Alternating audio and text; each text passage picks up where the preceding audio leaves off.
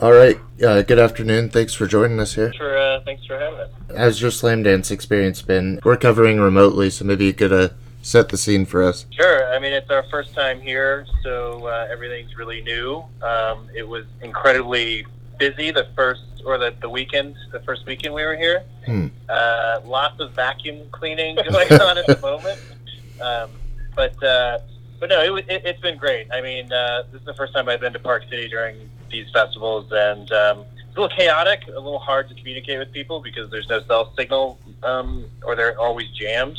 But the movies here at Slamdance have been fascinating and wonderful, and meeting the people here is always great. So it's been great. We sold out our first screening. We had Will in attendance for the Q&A, which went really well, and we were a little nervous about, but it went really well. And I can't complain. I've been having a blast. You were a bit nervous about it. Did anything come out of those questions? It was all fine. I mean, the one thing that we were nervous about was Will being asked too many questions about his father. Yeah, of course. He did not want to talk about his dad at all. It's actually become something that has made him more and more nervous now that the reality that the film is out there. He just does not want any communication or contact with his father, and the opportunity that this might reach his father is starting to hit him. But yeah, it was fine. And he also got a little drunk beforehand, so we got a little nervous about that.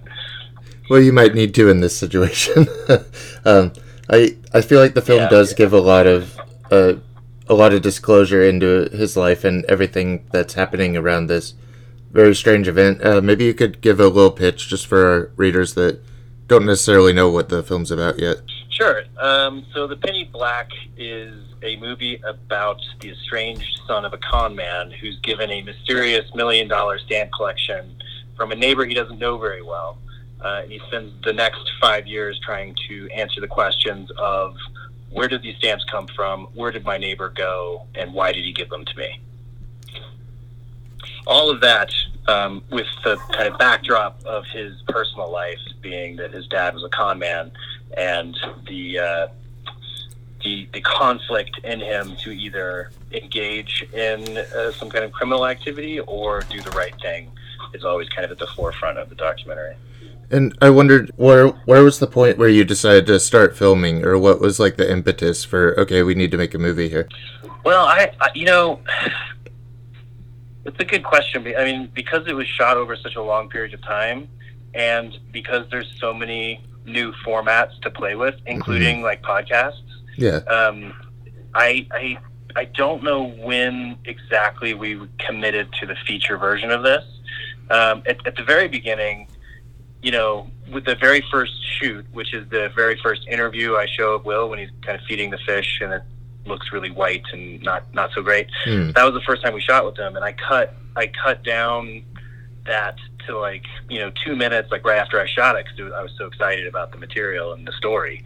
And we had this great 2 minute kind of cliffhanger, and I started thinking maybe we can just film this in 2 minute, 4 minute increments, put it up on Kickstarter, and say we'll release the next one if we can raise $2,000, and then just keep going. And as we get more audience, we keep raising that price, and hopefully we can fund this that way. But slowly the story started getting so engaging and strange, and there was so many winding turns, and trying to draw this out over kind of an episodic kind of format didn't seem as interesting as putting it into a 90-minute feature, which is where my background is anyway. So that's inevitably what we did. I think at some points it could probably play as a feature, and documentaries themselves kind of get a play and contort the truth. Do you feel like the story is completely honest? Well, coming from whom? From the filmmakers or from Will? Well, I guess from both, but do you believe Will? No, not all the time. I mean, if you're asking me, do I believe that he stole the stamp collection? I don't know where I sit on that.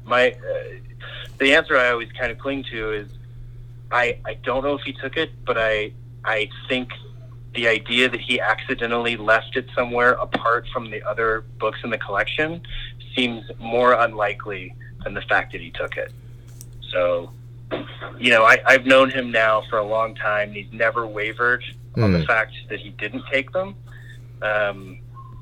But he's a slippery guy, and he likes being a step ahead of everyone. So it's hard to tell with him, and I think he enjoys that question too. I think he enjoys that people don't know for sure, and he does. You know what I mean? Like he kind of likes that control in the relationship. I guess that's like you were saying about maybe Will's father finding out. I guess I'd be worried about the guy finding out that the neighbor you got the stamps from. Well, that's interesting when he does. Does he know about the filmmaking here?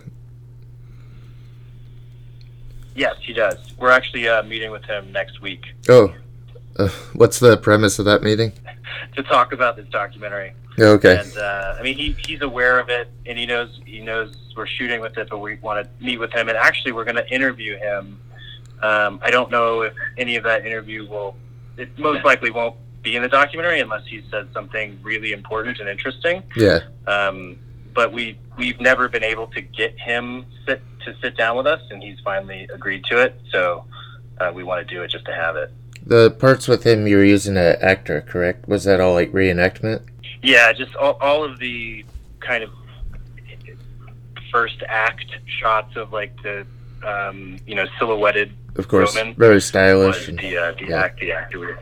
Yeah. But the stuff when we actually see him outside the apartment and at the bar at the end, that's the real guy. I guess a neat aspect of the film for me was like the tension of it. I felt like you could run into so many dead ends, and really that you did. But what was that like getting around those? Did you ever feel like you would have to stop the film? Oh, absolutely. There, over the period of the 5-6 years we shot this, I think we stopped filming a lot of the time. Like I just thought this was it. Like there's no ending. There's no reason to keep going. This isn't a feature. And then something would happen. And then we would jump back into production and keep going. But yeah, we all went to Arizona. Cheryl, Will, Alex and I went to Arizona to try and track down Roman there, and didn't find anything. We were there for 3 days, and it was one of the more costly shoots we had because we had to put up Will and Cheryl in a hotel room while we were there and pay for their food and stuff. But none of that made it into the documentary because it just a bunch of dead ends. Nothing happened. But yeah, we have lots of footage where we run to dead ends, and we have lots of footage where really interesting things happened that we couldn't kind of shape into the narrative as it is now.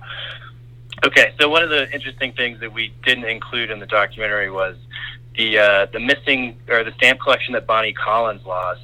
There was someone found a book of that in a trailer park, or a hotel community, and we went to shoot with the person who found it, and they were real sketchy and real shady, and as soon as they, we kind of just popped in and started talking to them about this, and as soon as they were done talking to us, we went out to talk, kind of regroup and talk in the car about what we just saw and how to move next, and we turned around and they were gone. They just got in their cars and left. Oh man. And we kind of hung around for a little bit hoping they would come back, and just little things like that are really interesting and intriguing, and what does it mean?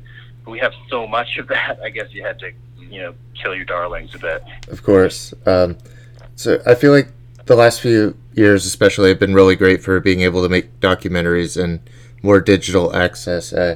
Any documentaries that you would like to highlight? Anything that inspired you here?